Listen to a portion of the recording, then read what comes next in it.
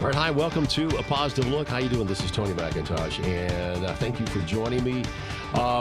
This is kind of a unique episode of A Positive Look because I think this is the first time I've actually had my guest in the studio as we record.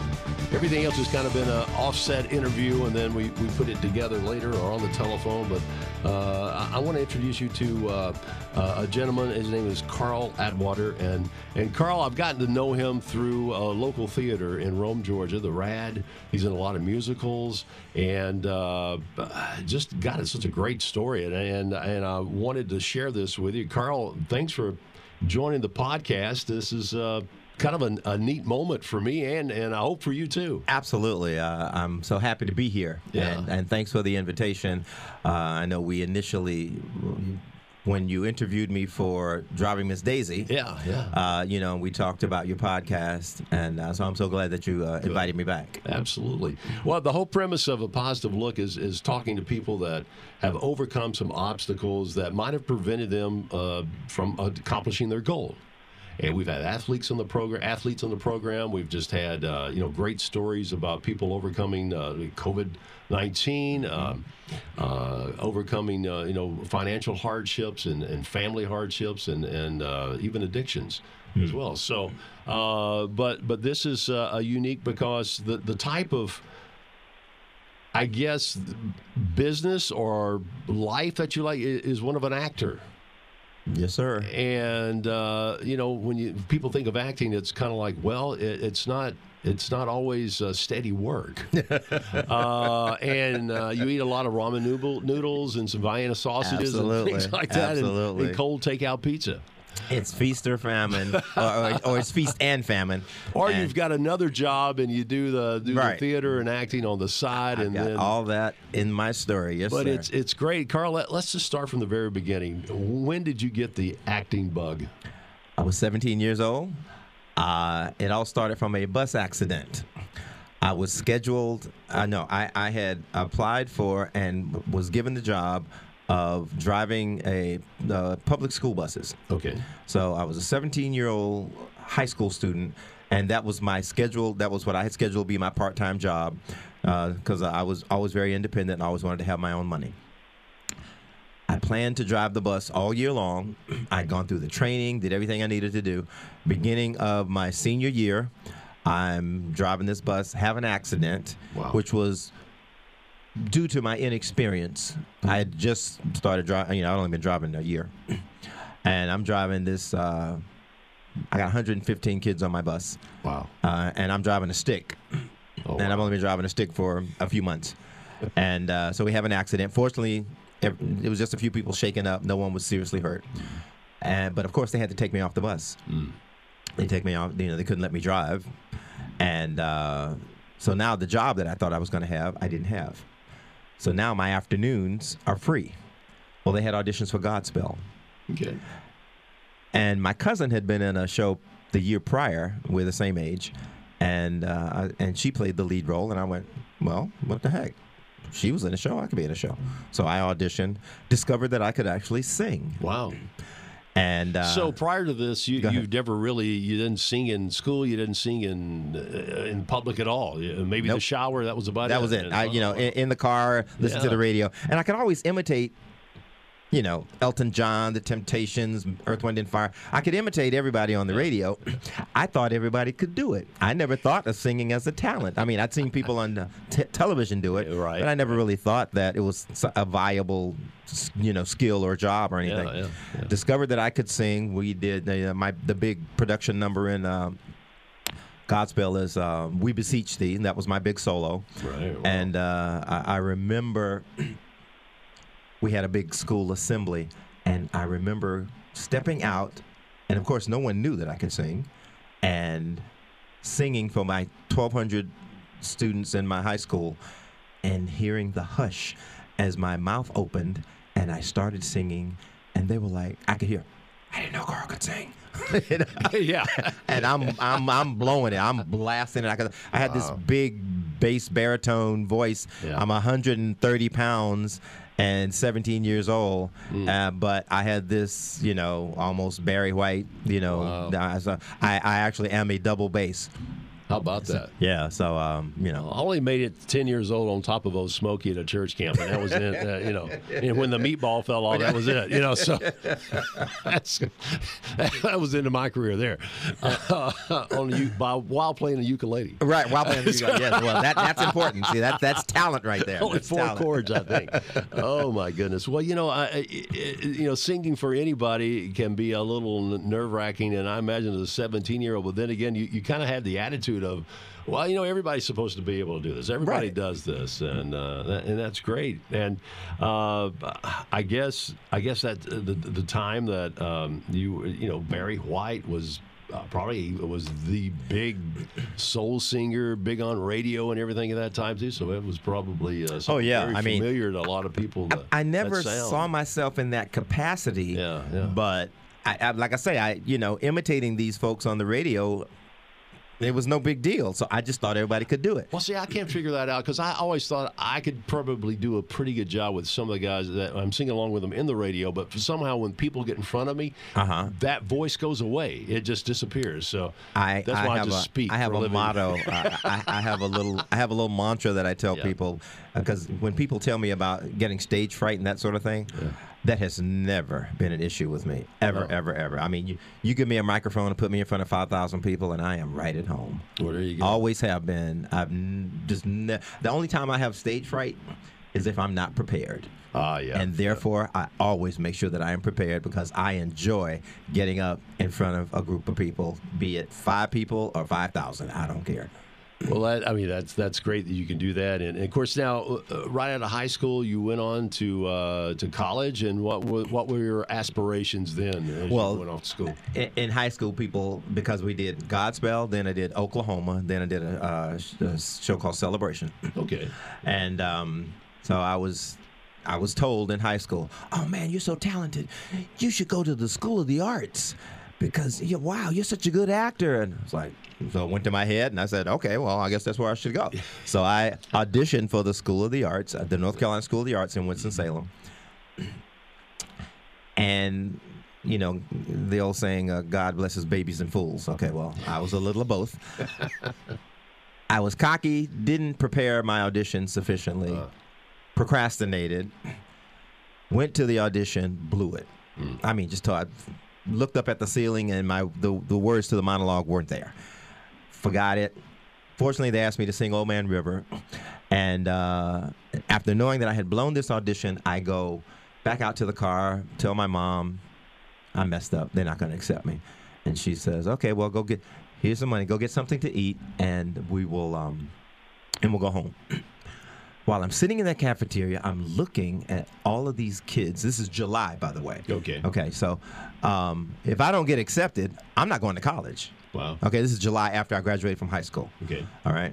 And I go back in the auditorium, and the lady who held the audition, in the auditorium, in the cafeteria. I'm sitting in the cafeteria eating, just kicking myself because all these kids, and I'm like, oh, man, I could have been a part of this, and I messed it up.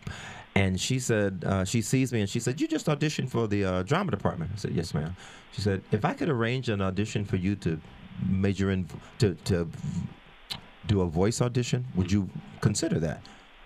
Of course. So I go back out, I get my music, I come back in. She arranged an audition. I got accepted on the spot, was offered a scholarship on the spot. Nice. And if I don't go back into this cafeteria, I might not even be sitting here talking to you today.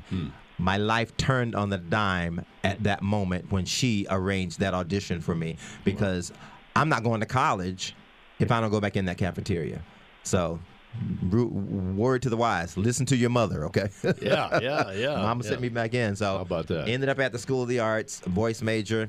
I go to Howard University. My cousin, the one that I did the show before me, right. She went to Howard University. I go visit her, and while I'm visiting her, I said, I like this school. Maybe I can audition to go to school here. Set up an audition, got accepted on the spot, got a better scholarship. Wow. Transferred to Howard University, and then ended up in the theater department at Howard University, and that's where I got my degree from Howard. I have a BFA in theater. Nice. Yeah. So well, Of course, after that, now I understand you are somewhat handy with a hammer and a saw and a yes. drill. Yeah, My BFA is in design technical theater. Yeah. So building scenery and hanging lights was actually what I got my degree in. Wow, Yeah. which is good because you could really do a one-man show. I mean, you could build the set, I could build a set. write the music, and perform at the same time and save a lot of money. Well, yeah, that's kind of what I did with That's what I did with Driving Miss Daisy. I built the set for Driving Miss Daisy, and I played one of the three central characters. So I've always had the motto to just be employable. Whatever there you you- have to do, Yes, yes. I can do that. I can change out the toilets. Whatever I Right. need to do. Well, the funny thing about that is, once again, I was young, cocky, and I wasn't really making good rational decisions. But God blessed me that they worked out. Right. I became a technical theater major because my thinking was, well, I know how to act. I don't need to study acting. That's how I ended up with a degree in design tech. Okay, thank God I became a master carpenter, which I am today. I've been doing carpentry over 40 years. But that's how I was able to then go to New York, Right. make my living as a tech, and then eventually started acting.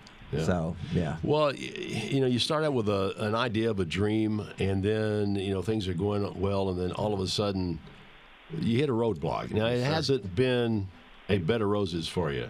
No, not at all. So what are some things that might have stopped your dream from happening? Well, I got to New York, got the lead role in a show, toured the country, had a great time. Did like over 130 performances of this show. And then that summer, 1987, I did some summer stock. Mm-hmm. And I was scheduled to do a production of Ain't Misbehaving, which I'm currently performing in here at the Rad. Yeah. The first big solo that in this show is a song called Honeysuckle Rose, and in this song, the character holds this note. When the really good performers do it, they hold this note for a crazy length of time. So my goal was to do that. Mm-hmm. So in order to prepare to do that, I go jogging. First day of rehearsal, and this is in Potsdam, New York. Okay. So I go jogging to get in shape to do this, and I have sickle cell anemia. Well, going jogging triggered me having a sickle cell crisis. Oh, wow. So I go from jogging to the hospital, and it was summer stock, which is snap, snap, snap, time, go. They did not have time to wait for me to heal. Wow. And so for the first time in my life, I was scheduled to be in the show that I was not able to do. Here we are 30 plus years later. Completing this show is absolutely unfinished business for me. Wow. So it is Nice. Special very special. time there. Very special. You know what? As an actor, as a performer, you get really caught up in the, I guess, whatever the I'm not going to say necessarily the character, but you get kind of caught up in the mood of whatever performance you're going to be doing. I mean, you transform into that person. Yes. And that makes sense. And how difficult is that to separate that from the everyday Carl to the I'm on stage Carl? Well, for me, it's not a problem, and I do use some method acting techniques. As well as doing stage, I also do film and television and commercials. Pardon me, but I don't have a problem. Or maybe I just haven't gone so deep into a character that I lose myself in it. That may be good, that may be bad, but I don't have a problem differentiating between I know this is reality and this is make-believe. I enjoy what I do because it's make-believe. I enjoy pretending. I'm good at it. Okay, I'm blessed, and I don't take that for granted, but I do understand that in order to really get into the character, for example, when we did Driving Miss Daisy, I can just go right back into that character. There are some parts of me in that for sure, but it was, as I've told you previously, it was a challenge mastering that dialect because, pardon me, I have a college degree, and I could have and should have been an English teacher possibly. So to suddenly be speaking, it's only going against everything you've learned, everything, and the normals, absolutely norms. everything. Yeah. So it was a challenge to master the dialect, but also then to put myself in the mindset of a 60-year-old man in 1948. Okay, and dealing with the things that they had to deal with in those days. So we were blessed to be able to do the research of the era as well as the characters and really just become, so I became Hoke when I was on stage. Right. But, but when I left stage, I'm Carl. So, but yeah, I enjoy doing that. It's one of the reasons that I enjoy doing what I do. I get to take on a different character, and even like I'm doing Ain't Misbehaving. Not a deep character. The character that I play is sort of the essence of Fats Waller. Not really being Fats Waller, but just sort of, Fats Waller was this big, heavyset guy who he wrote so much music and talked about, poking fun at himself. Your feet's too big. That's the name of a song, okay? Yeah. He had big feet. Fat and greasy. He's talking about this big. In fact, Fats Waller was almost 300 pounds, but he wrote these songs poking fun at himself. And in the summer heat, it's not too bad. It's not too hard to be greasy. Yeah, so for anybody. But I enjoy being and doing that sort of thing, and it's music because and for me, music is just breathing. I didn't realize what a tremendous part music was of my life until years into it, and I was like. I realized my family, we always were very musical. My cousin that I mentioned before, she has perfect pitch, and she sings beautifully. Wow. And my mom sings, and so lots of people in my family sing, and so it's just an innate, a natural part of me. Absolutely. Well, it seems like in the time that we're in now, and there's things going on in the world. People reach out to find something to kind of bring them a little joy, a little happiness, and to kind of forget what's going on. It's not that it's not going to be there when you get back and when you get back to it. Yeah, all right, your problem's going to be there. Right. There's a story that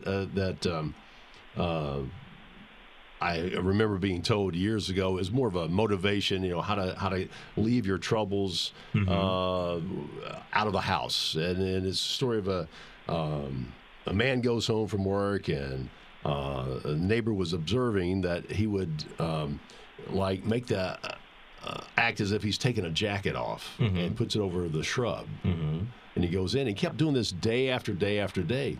And finally, a neighbor asked him, "What are you doing?" And he goes, he says, "That's my day's troubles. And I'll leave them and I'll pick them up when I go back out." Wow. Never heard that story. I like that. It gets really in depth, but and that's kind of like what the arts are really meant to be. Very much so. And that's why I guess I'm not an expert on musicals or stage, but I enjoy good what I call organic acting. Right. I guess as a stage actor, there's no cut line. Right. What do you got here? You either know it or you don't. That's right. So how do you get away from, I remember doing a few plays where it's almost like it's mechanical. I'm just trying to remember my line, and I'm going to say it like that. Okay. But you get it and make it so natural. How does that work? I would think that possibly each actor has their own process for that. For me, there's part of it that's technical, and then part of it that's just my person. I audition for roles that I know I can relate to, okay, and in some capacity. So what I do is, knowing that I can then interject some aspect of my person or personality into that role.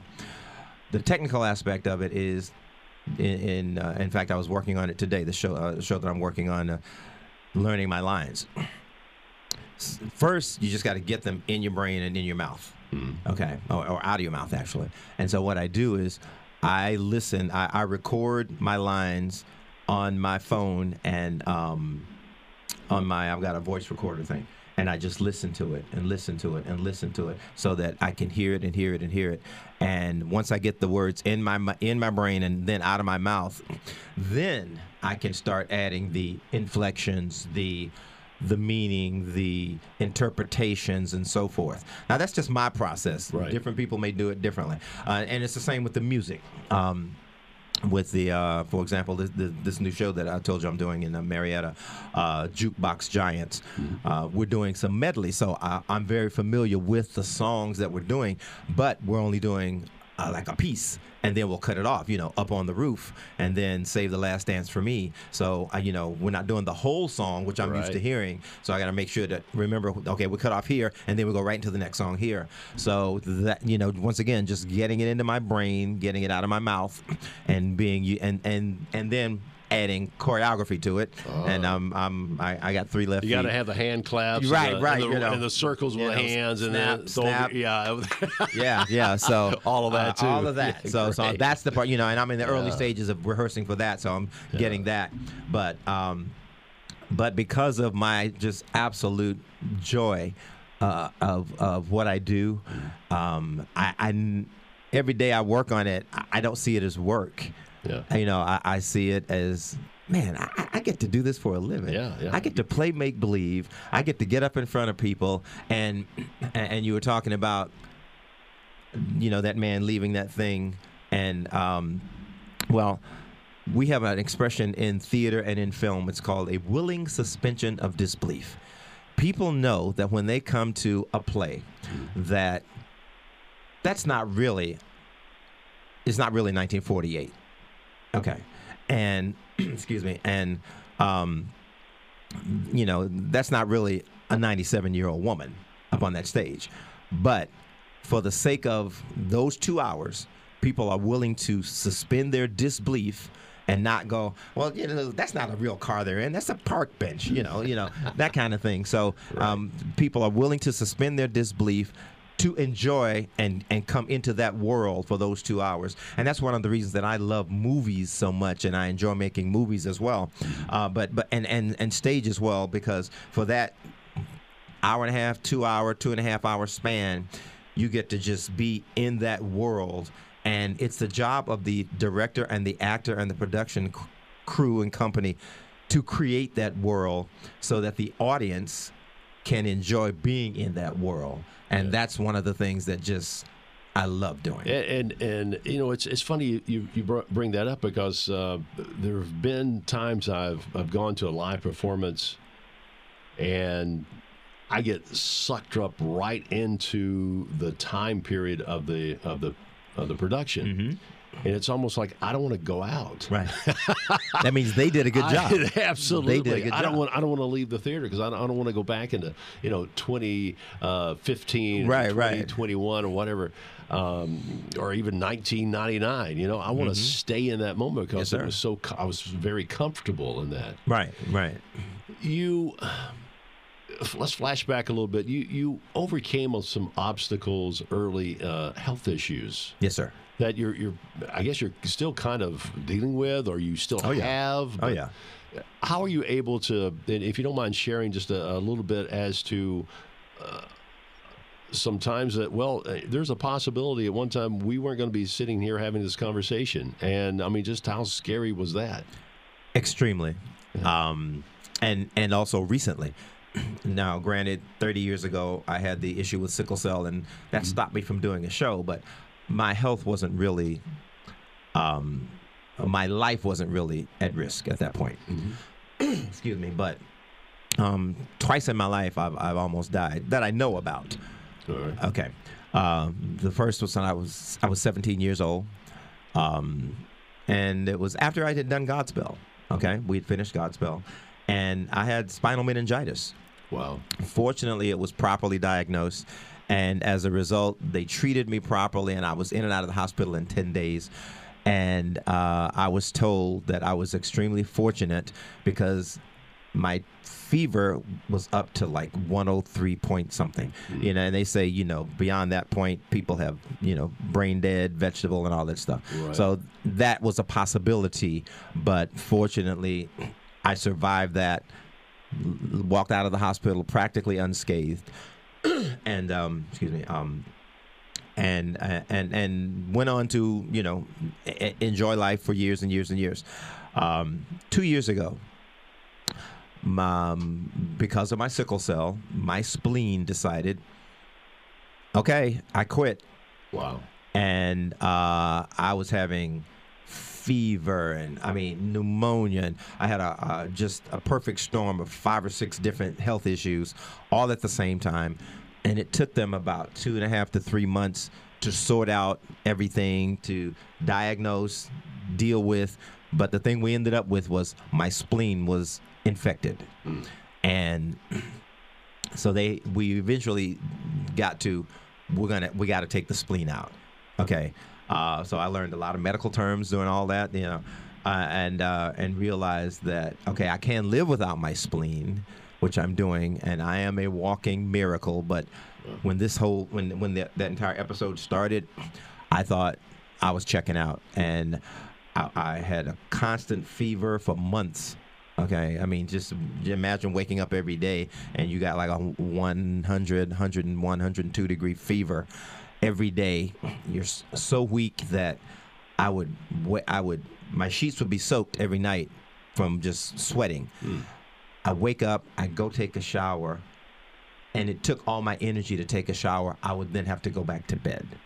Okay, that's just how sick I was. Wow. I lost 25% of my body weight in 3 weeks.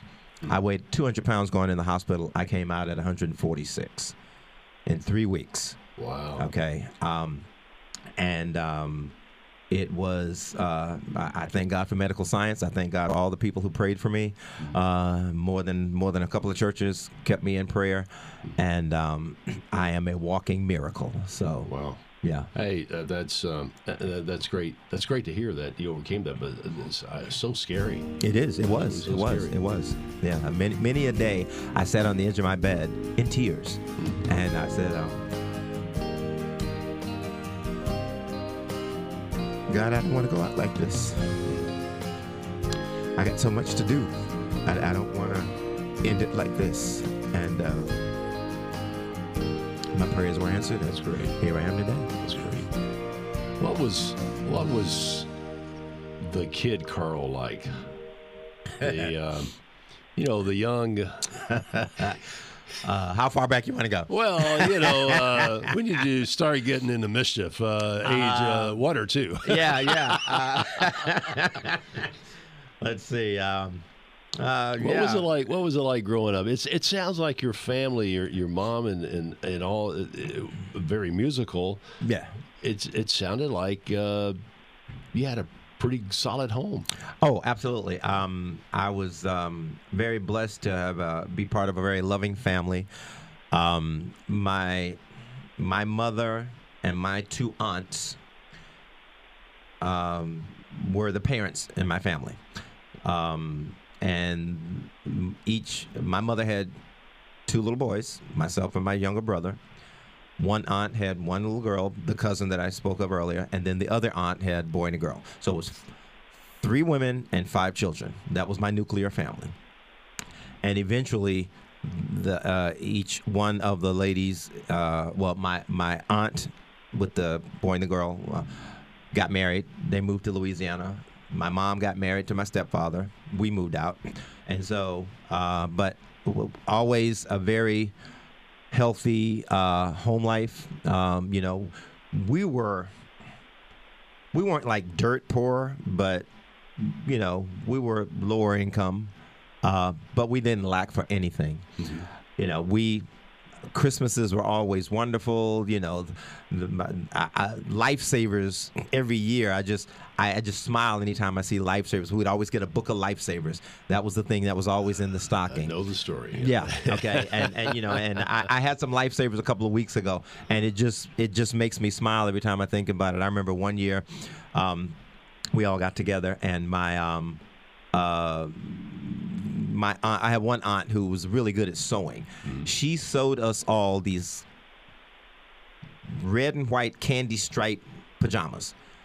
with the stocking cap and and so it was like 10 people all in red and white striped pajamas, and we got this wonderful picture of all of us, in these pajamas, and that was just canes. Yeah, candy canes. You look like candy canes, and, and it was just a great family moment. But when I think back on my childhood, and I think back on my hometown of Chapel Hill, North Carolina, I am so delighted to have grown up there.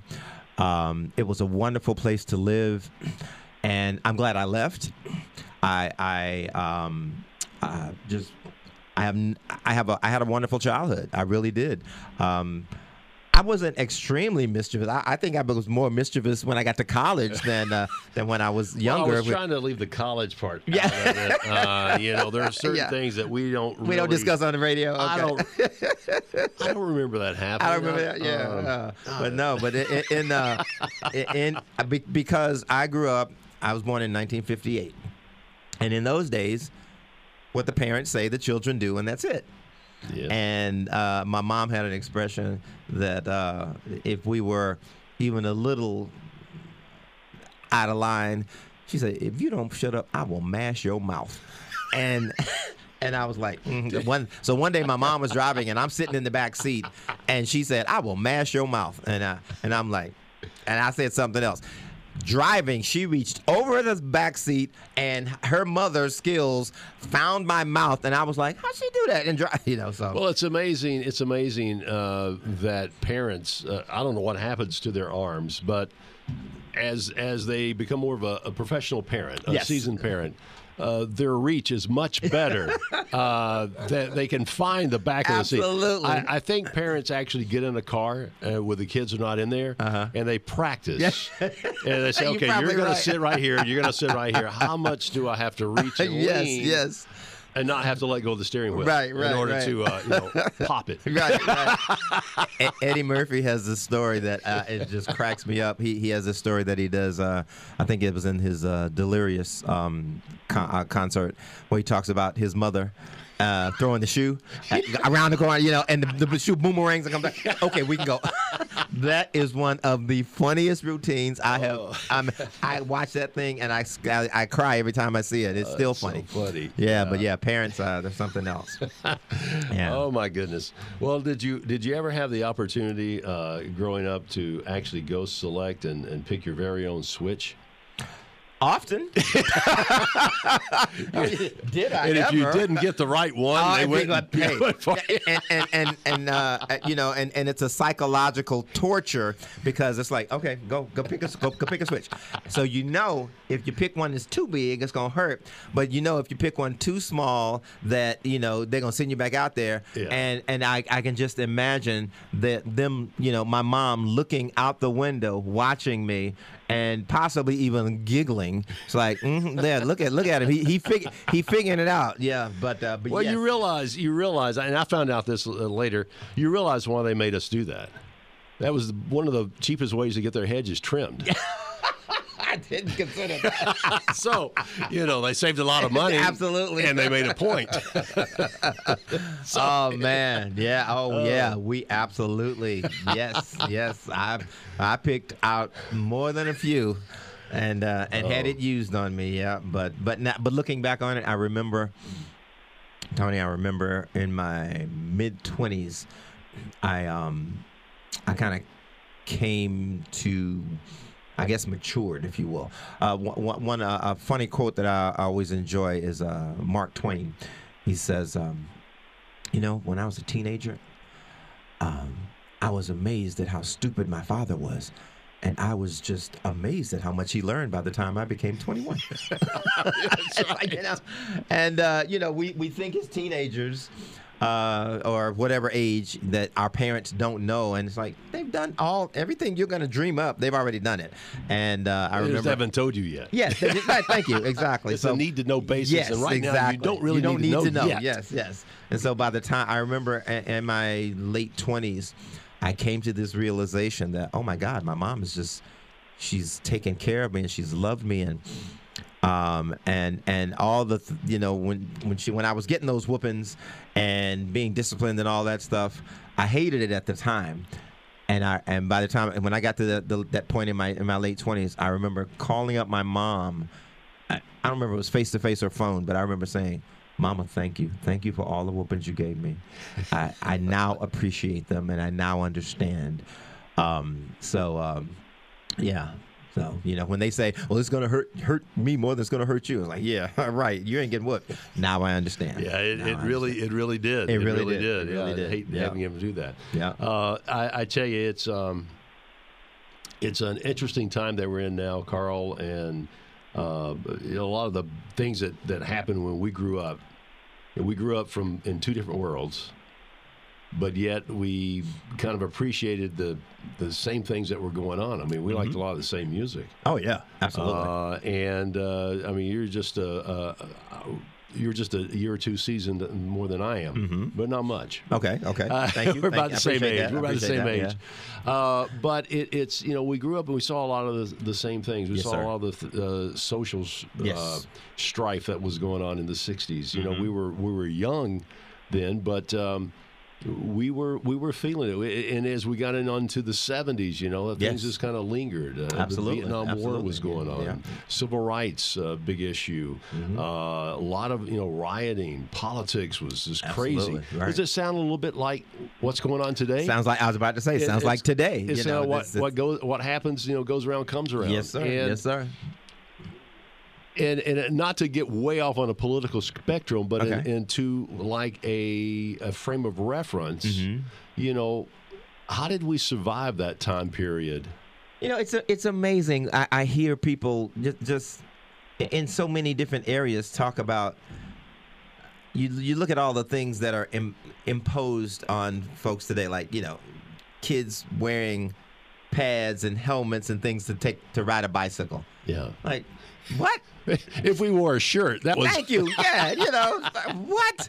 And not to diminish the fact that you want your kids to be safe and all that, but just seat belts. Now granted, a lot of these things we learned that some folks were injured and died along the way to make us know that seat belts are better. But it was nothing for us to sit in the back seat and.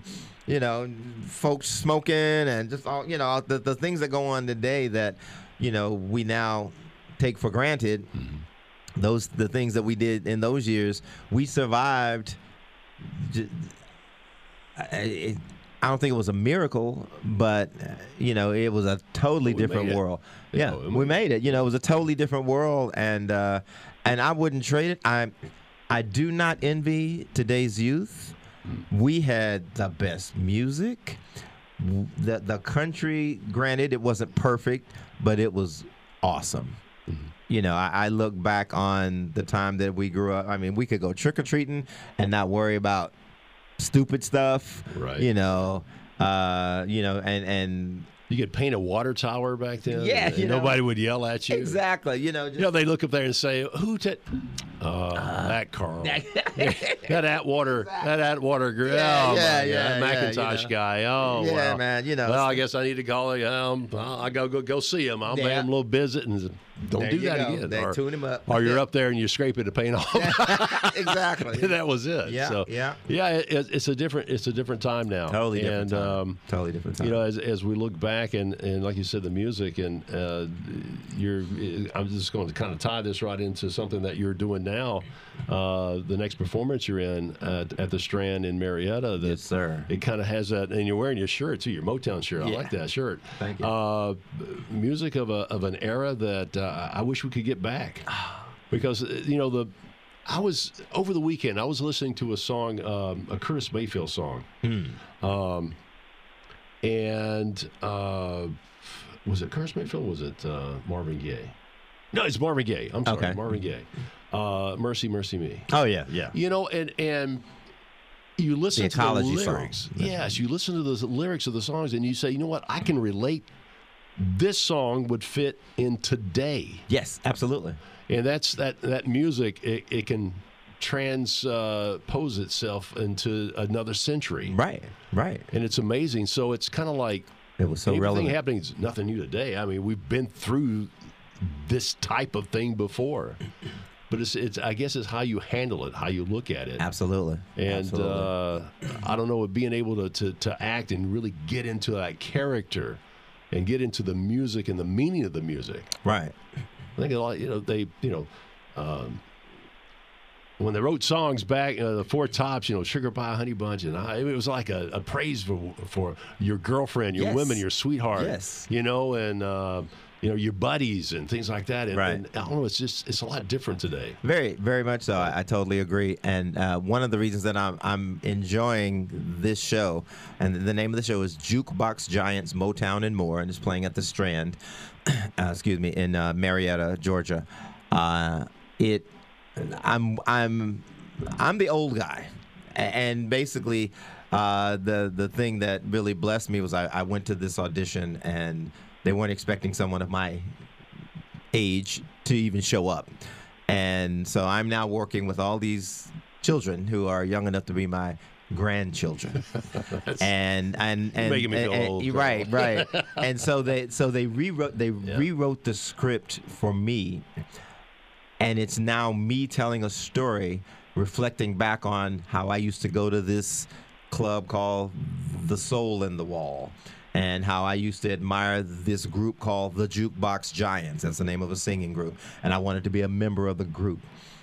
And we were, so then we are doing Stevie Wonder, James Brown, Martha and the Vandellas, Smokey Robinson and the Miracles, the Drifters, the Four Tops, the Temptations. All these songs that we're doing that just about everybody knows. And it's great and it's really interesting working with these kids because they have to Google this music to learn their parts. And I'm just like, I just can't even fathom not knowing this music is such a part of my life. All of it, all these, I remember these songs when they came out.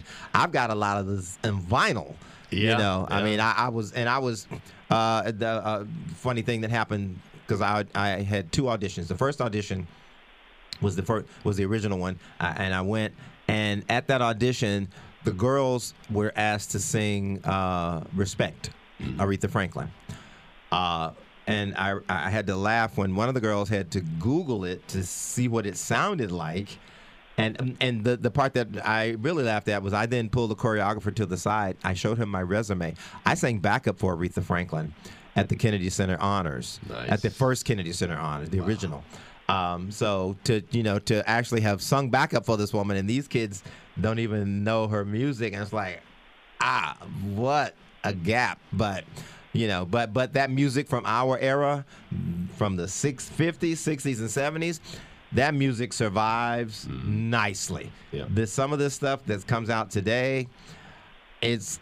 Well, if you don't have to edit every other word. Thank you. sometimes. Exactly. That's why I say I do not envy kids today, because the music that we grew up with... It's kind of dark now. I mean, Yeah, it's it is. very depressing. Yeah, a lot of it. I mean, some of it. No, some of it is some of it is very fantastic. good. There are some musicians and some singers that are writing some really good stuff, but not with the quantity Right. that we had, and also the quality. It was nothing. It was nothing at one point that where the Temptations of the Four Tops, or Elton John, even in the 70s, would have 3 or 4 top 40 hits. Thank you. Yes. Two songs that in my childhood that I remember.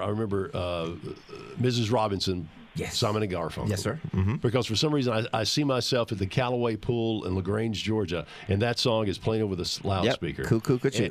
And I also remember Love Train by the OJs. Yes, sir.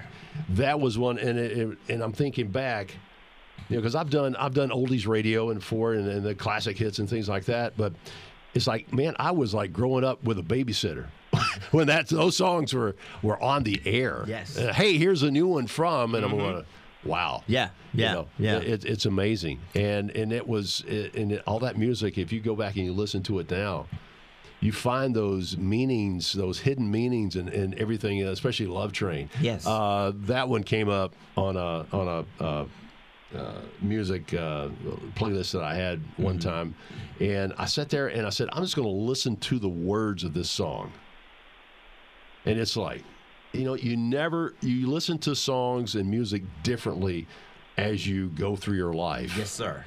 And you say, that's what they meant. Yes, right. Incredible. Yeah, and that was an incredible song. Yeah, it was. And I and very very kind of edgy for its time too. I mean, it was very political. Yes, it was very social and political at the time, but it didn't come across like that initially. Right. But and some of the stuff that seemed so strong in words in those days now would be considered nothing. Yeah. But it was a different time. Yeah, it was a different time. We talk about music. I remember I graduated from high school in 1976, and for our senior prom, we of course were trying to come up with a theme, and so we got the black kids and the white kids, and we got all this going on. And for the most part, my graduating class was very together. Right. We were blessed that somebody came up with the genius idea that our theme for our prom would be Stairway to Heaven. Now I don't know why I was thinking. But hold it. Now, okay, now which version came to your mind? Stairway to Heaven was the Led Zeppelin Stairway Thank to you. Heaven. Well, guess what? The OJs had a song called Stairway to Heaven also. Is that right? At the same time. How about that? That was why that was such a genius, because it was like, okay, I'm familiar with that. Oh, look at I gotta find Stairway to Heaven. Stairway to Heaven, one of the best ballads OJ's ever made. Same year, so Led Zeppelin, OJ's Stairway to Heaven. It was meant to be. It was the perfect combination. Yeah. And and to our stead, my high school graduating class, we are in the midst of organizing our 45th reunion. Wow. Next September. Yeah, we did Stairway to Heaven, and I got to tell you, there's nothing more challenging than making puppy clouds out of cardboard. It was fun talking with Carl Atwater, artist, actor, singer, and master carpenter, and just an all-around great guy. It was fun talking with Carl. And thank you for joining A Positive Look, and we'll see you next time right here. Thank you, and keep positive.